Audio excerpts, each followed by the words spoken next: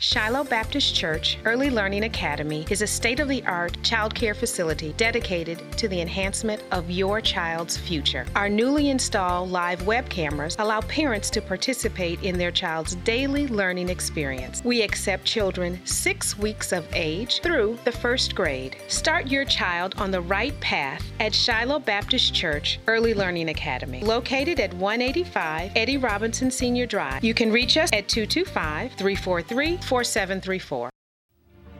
Is God real? Are the stories in the Bible true? I need answers. Welcome to A Closer Look with the Shiloh Missionary Baptist Church. I'm Fred Jeff Smith, pastor of Shiloh, and I'm very happy that you chose to spend the next hour with us as we delve into the study of God's Word. We can't do what we don't know. Here at Shiloh, we want to spend time studying the Word so that we can rightly apply the Word to our daily living and make a difference in our community and in our world for Jesus Christ. Won't you join us now for a closer look into God's Word? We were talking about the fruit of the Spirit, and we had been looking at various characteristics of that fruit. We said, and we continue to make the point, that there is but one fruit of the Spirit, even though it is described using many different adjectives. There is but one fruit of the Spirit, and that fruit of the Spirit is love. But in addition to what is said about love, Paul uses other descriptions. Going back to Galatians chapter 5, just to bring us back up to speed, he talks about, starting with verse 19.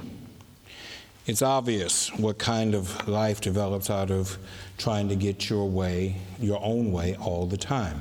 Repetitive, loveless, cheap sex, a stinking accumulation of mental and emotional garbage, frenzied and joyless grabs for happiness, trinket gods, magic show religion, paranoid loneliness, cutthroat competition, all-consuming yet never satisfied wants, a brutal temper, an impotence to love or be loved, divided homes and divided lives, small-minded and lopsided pursuits, the vicious habit of depersonalizing everyone into a rival, uncontrolled and uncontrollable addictions, ugly parodies of community. I could go on. This isn't the first time I have warned you, you know. If you use your freedom this way, you will not inherit God's kingdom. But what happens when we live God's way? He brings gifts into our lives, much the same way that fruit appears in an orchard. Things like affection for others, exuberance about life, serenity. We develop a willingness to stick with things, a sense of compassion in the heart, and a conviction that a basic holiness permeates things and people. We find ourselves involved in loyal commitments, not needing to force our way in life, able to marshal and direct our energies wisely. This is the Message version of that list of things that we commonly call the fruit of the Spirit. When he talks about a godly affection, that's love, and that's what the fruit of the Spirit really is. It is love. Everything else falls in as a descriptive and adjective to that main thing, love. And we have been lifting up various descriptives and making them the emphasis of this Bible study. We've talked about forgiveness, where everybody got real quiet and walked out with your head down because you don't like to forgive nobody. Amen. And then we talked about peace, and y'all felt a little bit better. I hope that you'll feel better about today's descriptive. We want to talk about service and servanthood. Service and servanthood. You can't be a Christian if you're not willing to serve. And that service can't be a grudging service. It can't be a service where you say, well, I guess I gotta do it. No, service ought to come from the heart, a heart that has been converted to Christ. In ancient Hebrew scripture, the term servant is used chiefly as a title of the Messiah. We're in Advent season now. Advent season started officially on this past Sunday and will continue through the fourth Sunday of this month, December 23rd. Advent is about the coming of Messiah.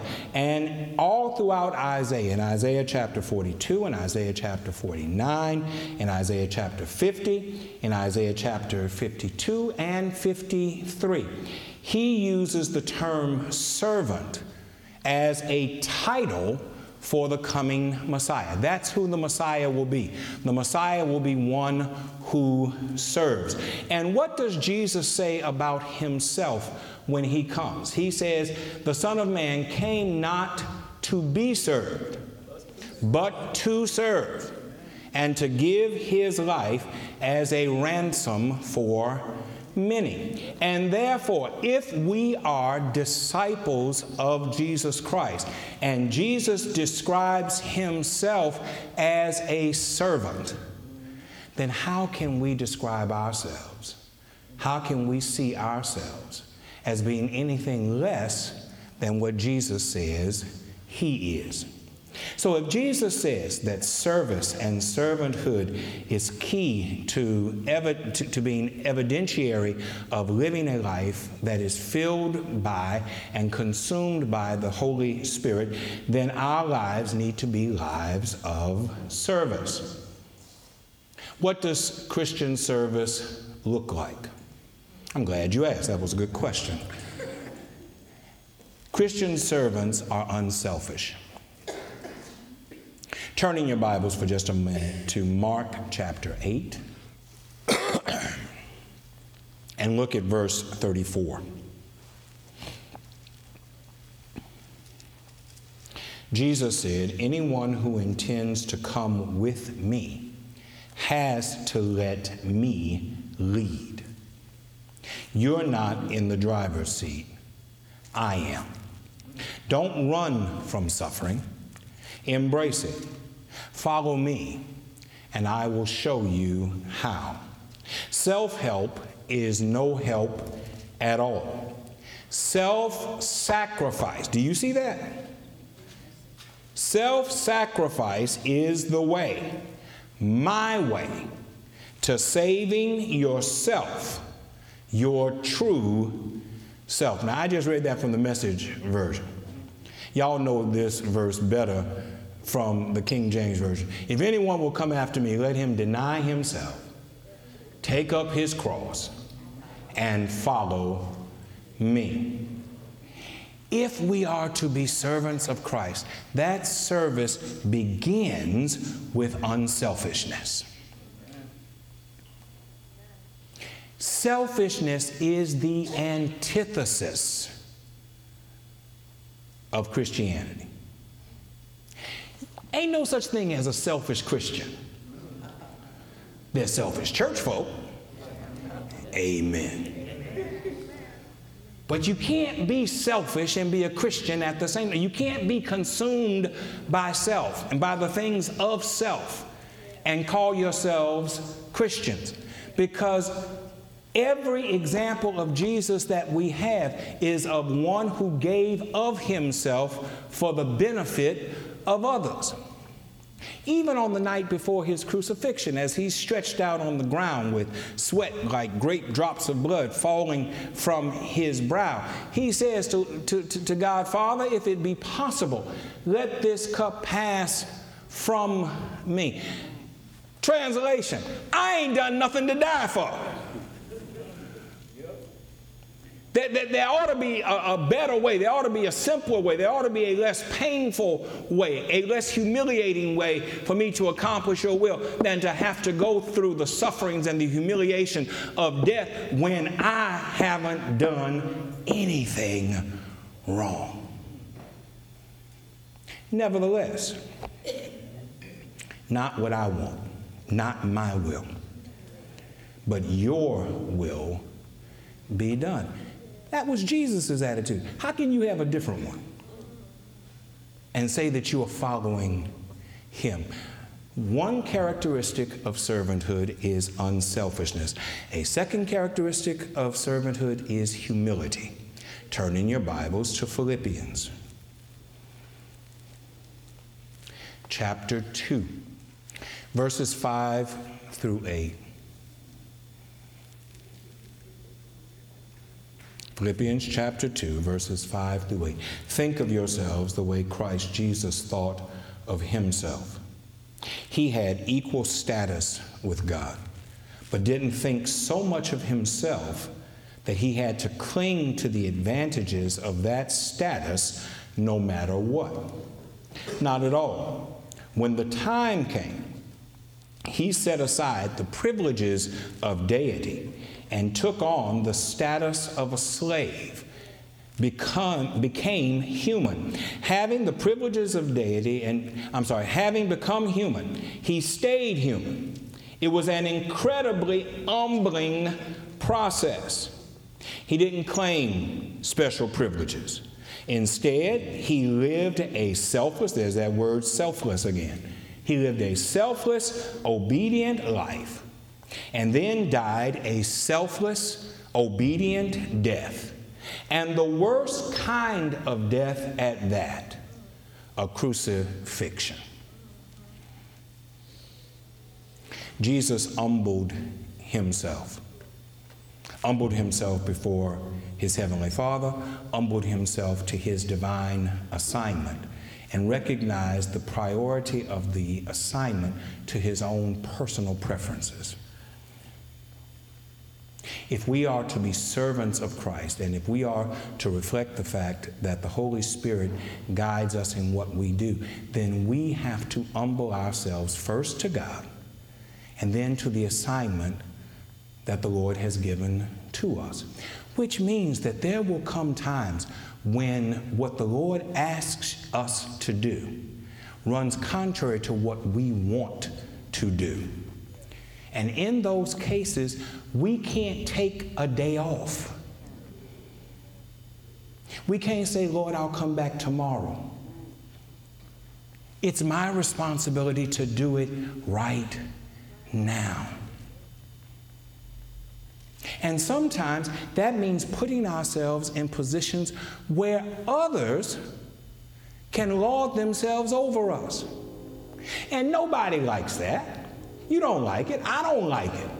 But it's not about us. Do you remember, again, referring to the night before his crucifixion, Jesus in the upper room, the guest of honor at the table, gets up and ties an apron around himself and grabs a bucket of water and goes around and starts washing feet.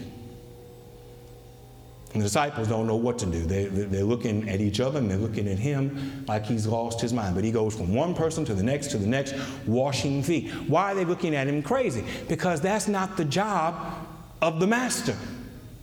That's the job of the servant of the house. But the servant of the house didn't do the job. And so Jesus says the job needs to be done. There is significance in that. Jesus came into the world to do a job that the servants didn't do. The whole point of Jesus having to come into the world in the first place is the fact that the servants didn't do the job that they were assigned to do. Abraham had a job to do, but Abraham lied. Not once, but twice. Jacob had a job to do. Jacob didn't do the job because Jacob was a scoundrel who put himself ahead of everything and everybody else. Moses had a job to do, but Moses lost his temper and struck a rock when God told him to talk to a rock. David had a job to do, but David looked at a woman and said, I want her, and I'm going to do everything in my power to have her. And he lost the right to do his job. Solomon looked at all kinds of women, 700 wives and 300 concubines. He couldn't do his job, and he started setting up idols to other gods in the same place where he had set up the temple to the living God. The reason why Jesus had to come was because the servants didn't do their job. One after another had the opportunity, and one after another failed in the assignment, so that the guest of honor said, if nobody else is going to do it, I'll do it. And when he gets to Peter, Peter's like, no, Jesus, you ain't going to wash my feet. And Jesus says to Peter, if I can't wash your feet, then you have no part in me. Now, what he was really saying is, if you won't let me perform the service that I was called to do, then you can't be a part of what I have been sent to accomplish. And Peter said, in that case, don't just wash my feet. Wash all of me. And that should be our attitude as well. We should want Jesus. We should want to be so much a part of what Jesus has come to do, that he consumes everything there is about us, that he covers us completely in the washing that he provides. But for that to happen, Jesus had to humble himself. And as disciples of Jesus Christ, as his church, we too must humble ourselves. We have been put here to serve. And part of service is learning how to humble ourselves.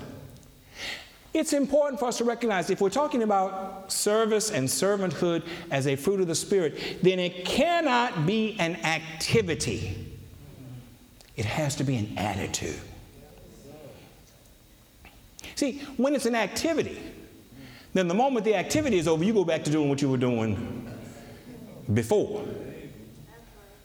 But if it's an attitude, then it becomes a part of who you are. God is tired. Here I am speaking for God. Thank you, Lord. God gets tired of folk who just want to be involved in activities, but don't have a servant's attitude. And you can tell the difference between folk who are just involved in activities and folk who have an attitude. There is a genuineness. And when you see the genuine article, when you see the real thing, it stands out from the superficial professors. Those who say that they are something that in fact they are not. Some folk can't wait till their activity is over. And then you don't see them again until it's time for their activity again. But servants are here all the time. Activity folk come just on Lord's Supper Sunday. Activity folk come when it's time for their ministry to serve, for their choir to sing, or for their ushers to usher. But attitude people are here. Activity people don't wake up and see rain and say, I ain't going today. Am I on your street yet? Attitude people come rain or shine. Do you know God blesses you rain or shine? You know God blesses you cold or hot? And that's a good thing, because in Louisiana it's cold one day and hot the next. You know God blesses you cold or hot? You know God blesses you light or dark? God blesses you when the sun is shining. God blesses you when it's cloudy. So how come you get to decide when you're going to be a part of God's work? The ministry that you said, nobody made you become members of the church. You made that decision. You sing, I'm on the battlefield for my Lord, and I promised him that I would serve him till I die. That's your promise. I sure hope it don't rain. Because service gets slack when it rains. There's a difference between an activity and an attitude. God wants an attitude. Christ expects an attitude of service. Without an attitude of service in one's heart, then our behavior is of little worth. So, with that in mind, I invite your attention to Mark chapter 10.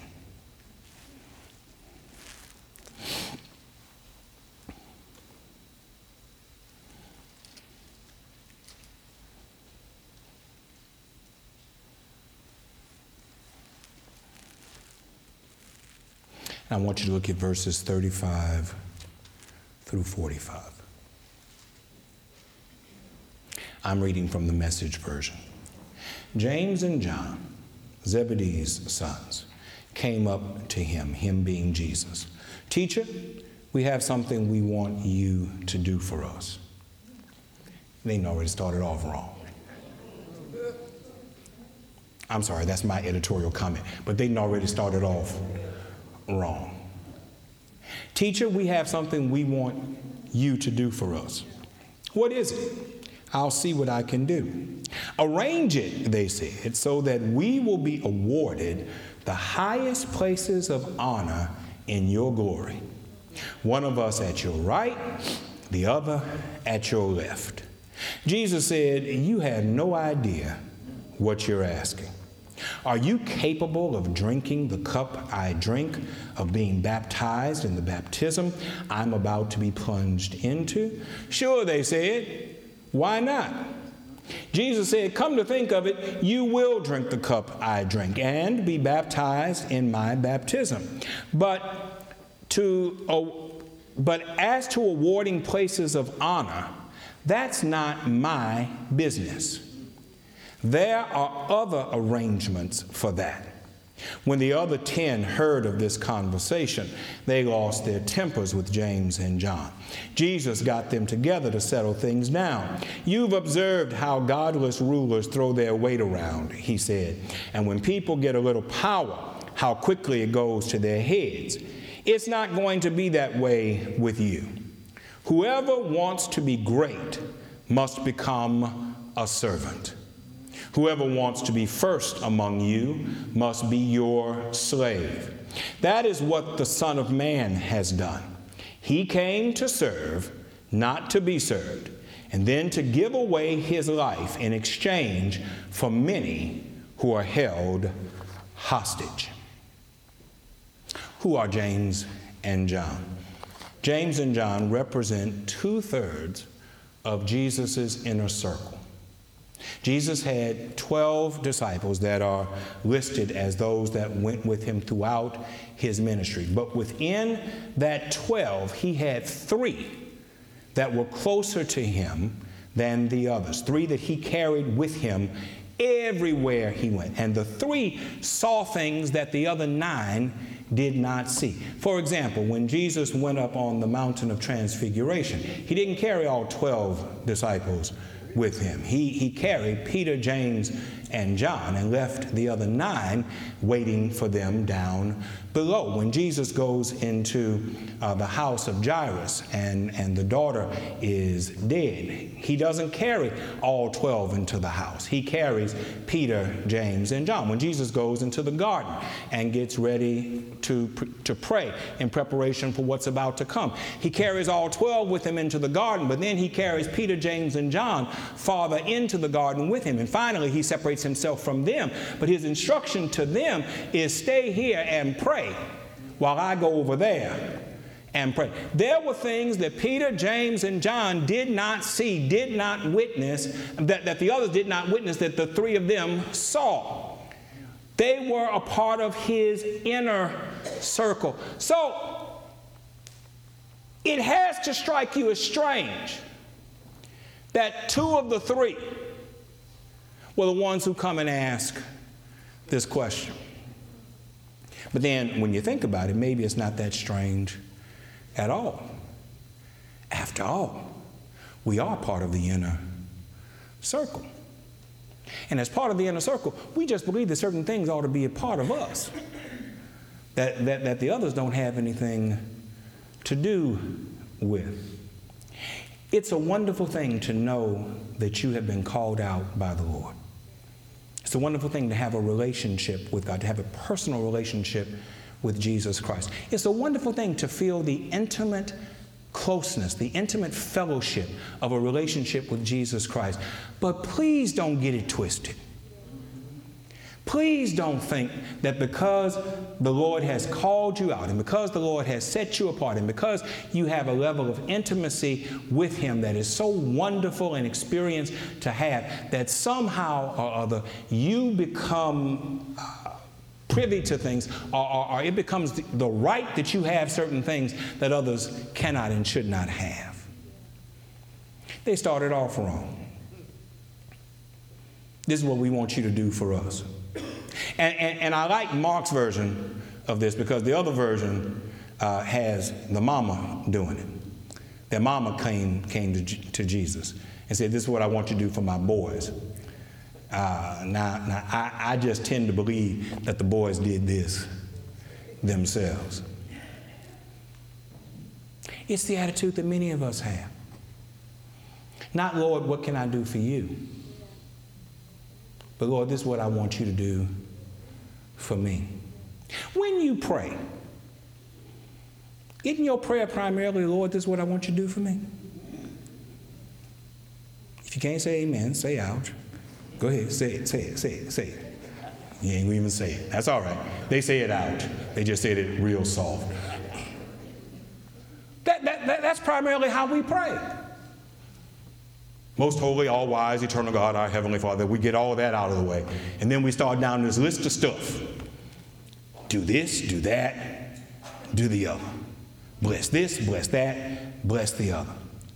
When's the last time you spent a paragraph in your prayer saying to the Lord, "This is what I want to do for you"? Wow, it got quiet. What you doing? Going through your prayer in your mind, trying to come up with... There's not even, I said a paragraph. Is there a sentence in your prayer where you make a commitment to the Lord, "This is what I want to do for you"?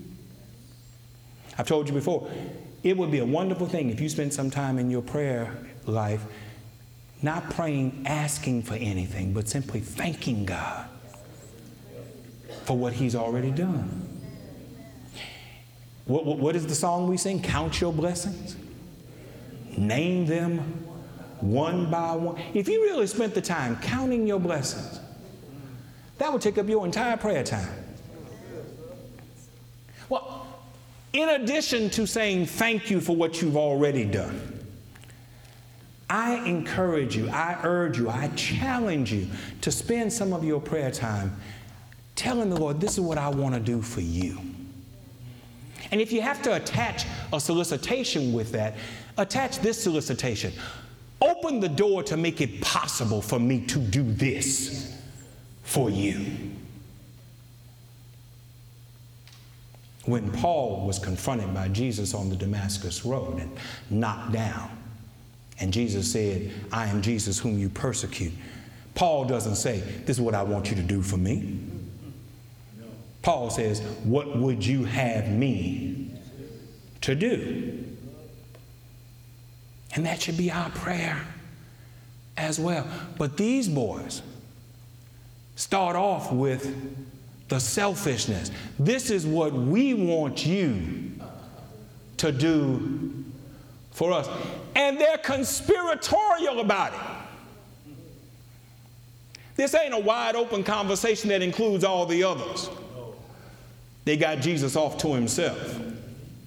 And look at the language that's written here. Arrange it. Did you see that? You know what arrange means? Fix it. You know what fix it means? Get it together. Set it up. This is conspiratorial language. Lord, I really don't care about nobody else. We're only interested in us. I imagine, not in the scripture, but I imagine that if Jesus had said yes, The next thing would have been a fight between James and John about who was going to sit on the right and who was going to sit on the left. Because traditionally, the right hand is considered to be the stronger hand. So if you sit on the right hand, you're considered to be the stronger person. So I can imagine that after they got him to arrange the fact that they were the ones sitting on the right and the left, then they would have been fighting with each other about who was sitting on the right and who was sitting on the left. Because their hearts and their minds were only concerned about themselves. Arrange it so. Fix it so. Set it up so that everybody knows that when you come into your kingdom, these are the spots that are reserved for the two of us. Bad attitude. Arrange it so that we will be awarded the highest places of honor. Is that what servants should be looking for? The highest places of honor? Not, I wouldn't mind if he said arrange it, if after arrange it he would have said arrange it so that we have the greatest opportunities to serve. Arrange it so we have the greatest opportunities to make an impact for you in the world. Arrange it so as we go about our daily affairs, we are met with one opportunity after another to lift up the name of Jesus. Not arrange it so that we have the highest places of honor. Their thinking is wrong-headed. Their thinking is worldly. Jesus kept using the terminology kingdom. When I come into my kingdom. And perhaps it was them centering on the word kingdom that got them off on the wrong way of thinking in the first place. Because human kingdoms are set up the way that they describe. Human kingdoms are about places of honor. Human kingdoms are about places where others serve us instead of us serving them. So maybe they just keyed in on the word kingdom and they allowed themselves to run in their imaginations as to what a kingdom actually looked like. But whatever the case, they were at the wrong conclusion. And it was based upon nothing more than them wanting self-adulation and the adulation of others. When we come into the house of the Lord, why are we here? I'm not asking you to respond. I'm asking you to think about it. Why are we here? Are we here for the adulation of others? Do we sing so that others can say, wow, they sang beautifully? Or do we sing because we want to worship the Lord through song? Do we preach? I talked about y'all enough, so I'll turn it back on, because you sitting there saying, what about you? What about you? So I'll turn. Do we preach for the adulation of people? Or do we preach to lift up the name of Jesus? Do we preach to encourage? Do we preach to convict? Do we preach to challenge? Or do we preach so that somebody will say, man, you sure preached today? I have a list in my phone of about 80, 85 preachers. And every Saturday night, I send a text message out to my fellow preachers, encouraging them to remember why they preach. That they're not preaching for any other reason except to lift up the name of Jesus. Don't get caught up in you. Don't get caught up in what folks say about you. Because the same folk who said this about you this Sunday We'll be saying something else next Sunday, Monday. I simply, and I have to say, I didn't start it. Someone did that for me at a time when I really needed it to be done. And I thought that it was so important that I started doing it with others. And I try not to miss. Very rarely do I miss. But every Saturday night, I simply send out a message saying, remember, we're lifting up the name of Jesus. And I am praying for you. And part of my prayer is that we remember why we are here. And that we don't get so caught up in self-adulation or the adulation that comes from others. I am so sick of this armor-bearer foolishness, where folk got to do stuff for you. I'm talking about preachers. I ain't talking about none of y'all. And if y'all don't know what an armor-bearer is, God bless you. That's good. That's these preachers who got to have folk carry their bags for them. Got to have them get water for them. Got to give them a napkin because they can't reach and get a napkin for themselves. These people who can't do nothing for themselves. It's ridiculous. Show it to me in the scripture. Not there. It ain't there. The Son of Man came not to be served, but to serve. If I can't put a mint in my mouth without somebody else unwrapping it and giving it to me on a silver platter, then woe is me. It's not about adulation. It's about service.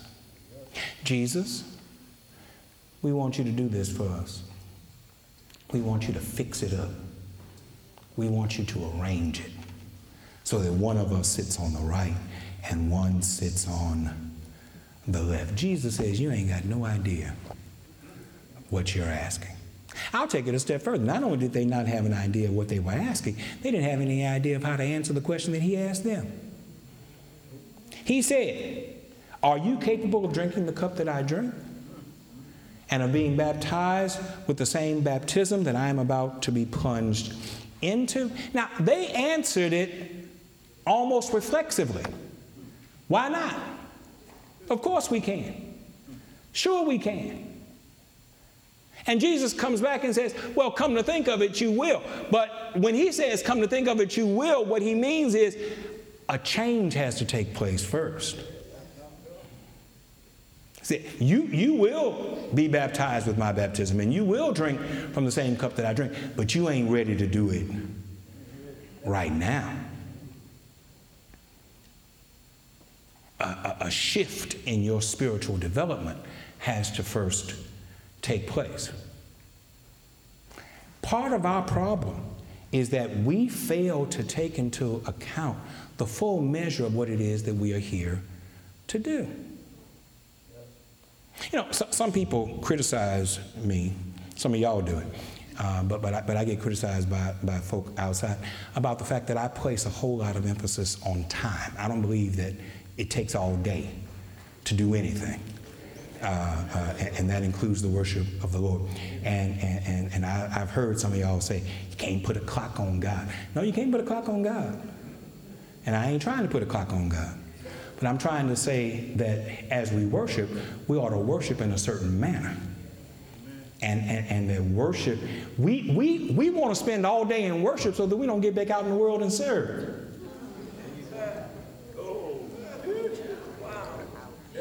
We want to make ourselves feel good in here, but we don't want to serve once we leave here. Do you know that a 60-minute worship in here? Let me ask you this question. When you go to the gas station, how long do you stay there? It ain't a trick question. It's a simple question. You stay there till you put all the gas in your car that you plan on putting. You fill up your tank. And then you just get in the car and stay. Well, I love being at the gas station so long, so much. I'm just going to stay parked right here at the gas station. Or do you get in your car, turn on the motor, and go where the gas takes you? This is a filling station. This is where you come to get filled up. And you don't need to stay here all day to get filled up. But once you get filled up, it's time for you to go somewhere. As you go, make disciples. As you go, baptize in the name of the Father and of the Son and of the Holy Spirit. As you go, teach them to observe all that I have taught you. Why you want to stay at the filling station so long? Amen. I didn't expect y'all to. I'm right, and I know I'm right, so I'm just going to go on with that.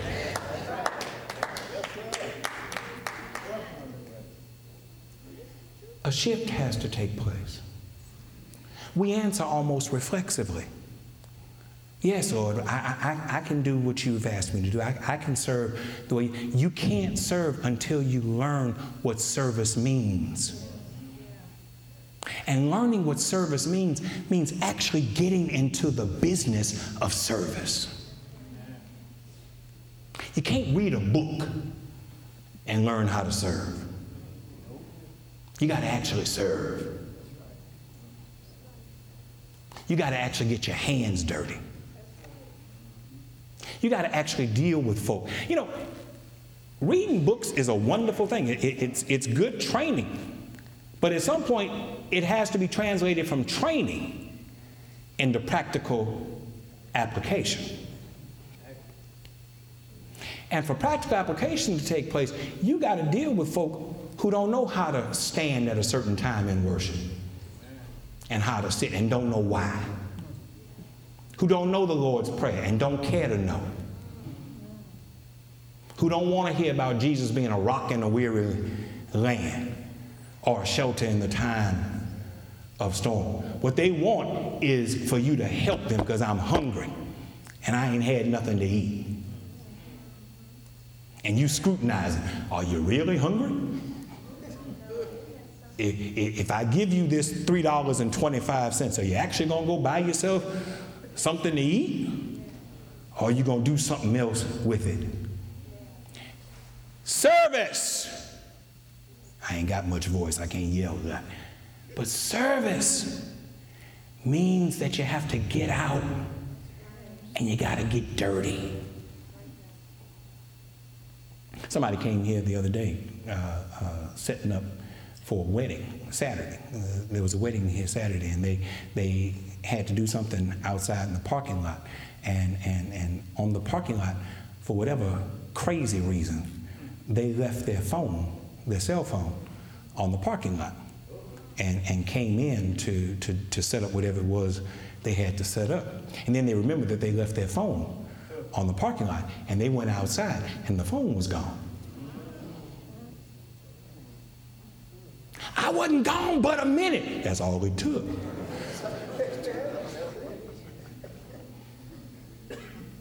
Now somebody would say, ain't that a shame? On church ground, you can't leave nothing, even on church ground. Don't you know that's the world that we live in? Don't you know that's the world that needs our service? They need our service. They need someone to show them the love of Christ. We have to recognize the real world. I don't know if you think when you come in here that you are somehow isolated and insulated from the real world that's all around us. You are not. It is all around us. And so when we leave this place, we have to leave this place with our spiritual tanks on full, but also with a desire to show the love of Christ to others as we go. Yeah, Lord, we can drink from the same cup that you drink, and we can share in the same baptism that you're baptized with. They didn't know what they were saying. And I want us to be better than that. I want us to know what we're saying. When we say, Jesus, keep me near the cross, there a precious fountain, free to all the healing stream, flows from Calvary's mind. That ought to do more than just inspire us internally. That ought to inspire us externally. And stop singing the chorus wrong. Yeah, I'm teaching y'all words now. It's not near the chorus is not near the cross. The chorus is in the cross. In the cross. What does that mean? Why are you making that point? Because in the cross is different from near the cross. In the cross, in the place of suffering, in the place of service, in the place of humiliation, in the place of persecution, in the place of misunderstanding, in the cross is his glory. It's not be my glory. Read the words. Pick it up. Get the hymn. Read it. It's be thy glory. His glory. Ain't no glory for us. The glory is for him. Let your light so shine before men that they will see your good works and give glory to who? To the Father in heaven. These boys want Jesus to collude. That's a nice word for this time. To collude with them and arrange for them to have special places of honor so that others might adore them. And Jesus says that's not the way that my kingdom is established. Jesus says something else, and I'm almost done. Jesus says something else that's significant. And I don't quote often from the King James Version, but every now and then the King James Version gets it right. He says, but to sit on my right and to sit on my left is not mine to give, but is for those that have been prepared for it by my Father. Now, I want you to consider who it is who's talking. Jesus, the Word made flesh. In the beginning was the Word, and the Word was with God, and the Word was God. All things were made by him, and without him was not anything made that was made. Jesus said, the one who said, I and the Father are one. If you have seen me, you have seen the Father. Jesus says, to sit on my right and to sit on my left is not mine to give. Now, somebody ought to look at that and say, well, if it ain't for him to give, then who is it to give? Whose responsibility is it, if not his? Well, he answers the question. My Father. My Father. Why is that important? Because if he says that I and the Father are one, if we worship God in three persons, Father, Son, Holy Spirit, then why is it important that I lift up this fact that Jesus said it is not mine to give? That's not the only place where he says that. There are other places where he says it's not my responsibility.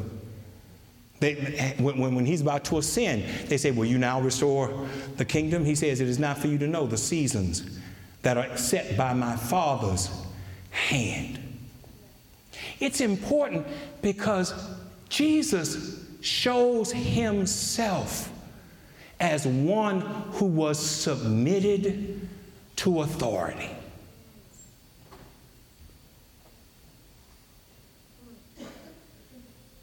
What better example can we have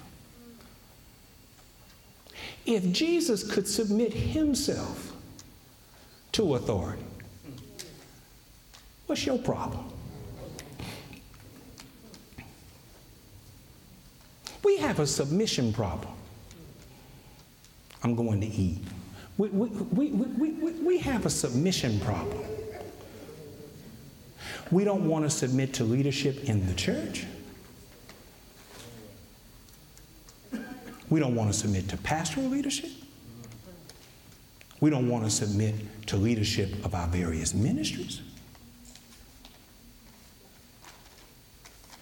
Good, you're getting quiet, you're listening.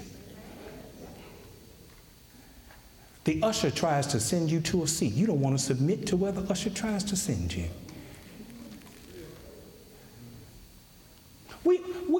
We have a problem submit. We don't want to sing that song.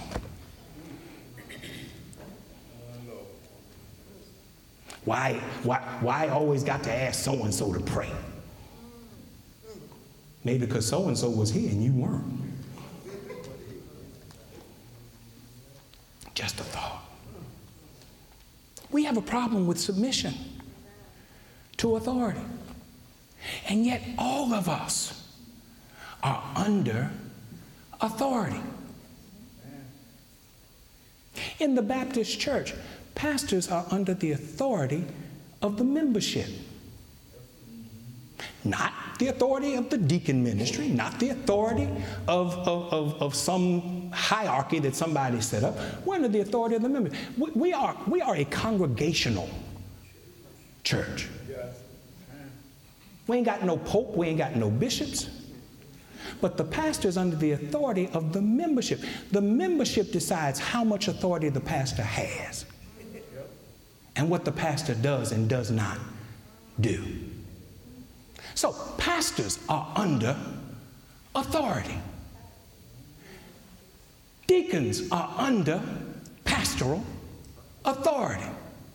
If you sing in the choir, you're under somebody's authority. If you usher, you're under somebody's authority. If you're a deaconess or you teach Sunday school or you do whatever it is you do, you are under somebody's authority. Well, who went and made them boss? Why I got to listen? And what you're really saying is, why ain't I the boss? That's what you're saying. That's what you're saying.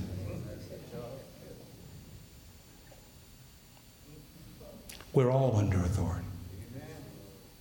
And I ain't got no problem being under authority. None at all. Whatever the membership of Shiloh Missionary Baptist Church decided to call me as their pastor, I pray that they prayed about it. So I am under the authority of Shiloh Missionary Baptist Church. And I ain't got no problem being under Shiloh's authority. But you under authority too. And you need to quit belly aching. You need to quit parking lot meetings and conference calls and shade tree meetings and whispers. And you need to recognize the authority that we are all under, which is the authority. If Jesus could say, it ain't mine to give because I'm under authority, then what business you got?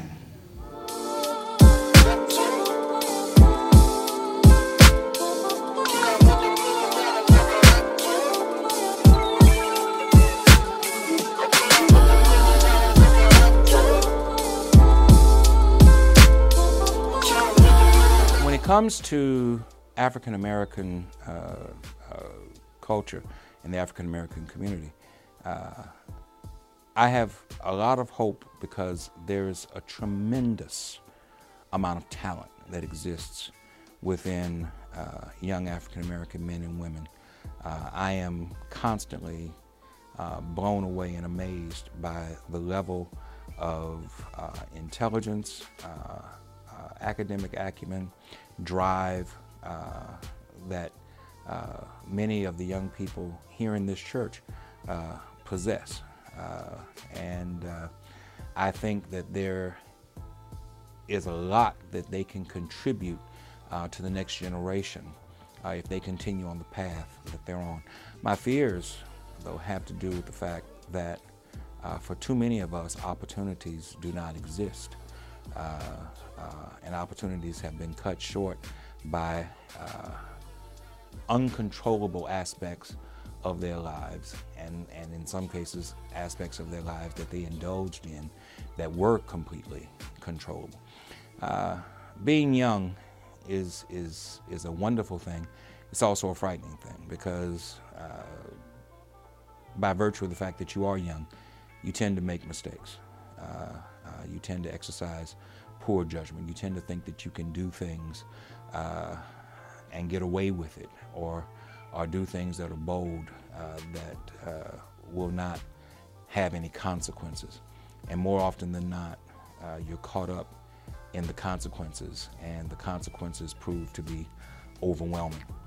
Too many of our young people are trying to make quick dollars by doing things that are illegal, immoral, risky. Too many of our young people are caught up in environments that have proven to be negative, and they don't seem to find a way to get out of those environments. They don't have adequate help, they don't have adequate guidance and counsel to get out of those negative environments. And the environment proves to be overwhelming, and they're caught up in it like a web, and they're carried under. In many cases, talented young African American people simply succumb to the environment and say, this is my world, and I'm going to navigate it as best I can for as long as I can. It's really troubling to me when I talk to young people who don't expect to live to see 30, and that's a pretty hopeless way to live life, to expect to be gone by 30. As somebody who's about to turn 54, I really recognize now how young 30 is. And to see people who don't have any real expectation of living to 30, let alone beyond 30, is very troubling to me. And these are not stupid people. These are people who simply have not been given the same opportunities to achieve and to succeed that others have been given.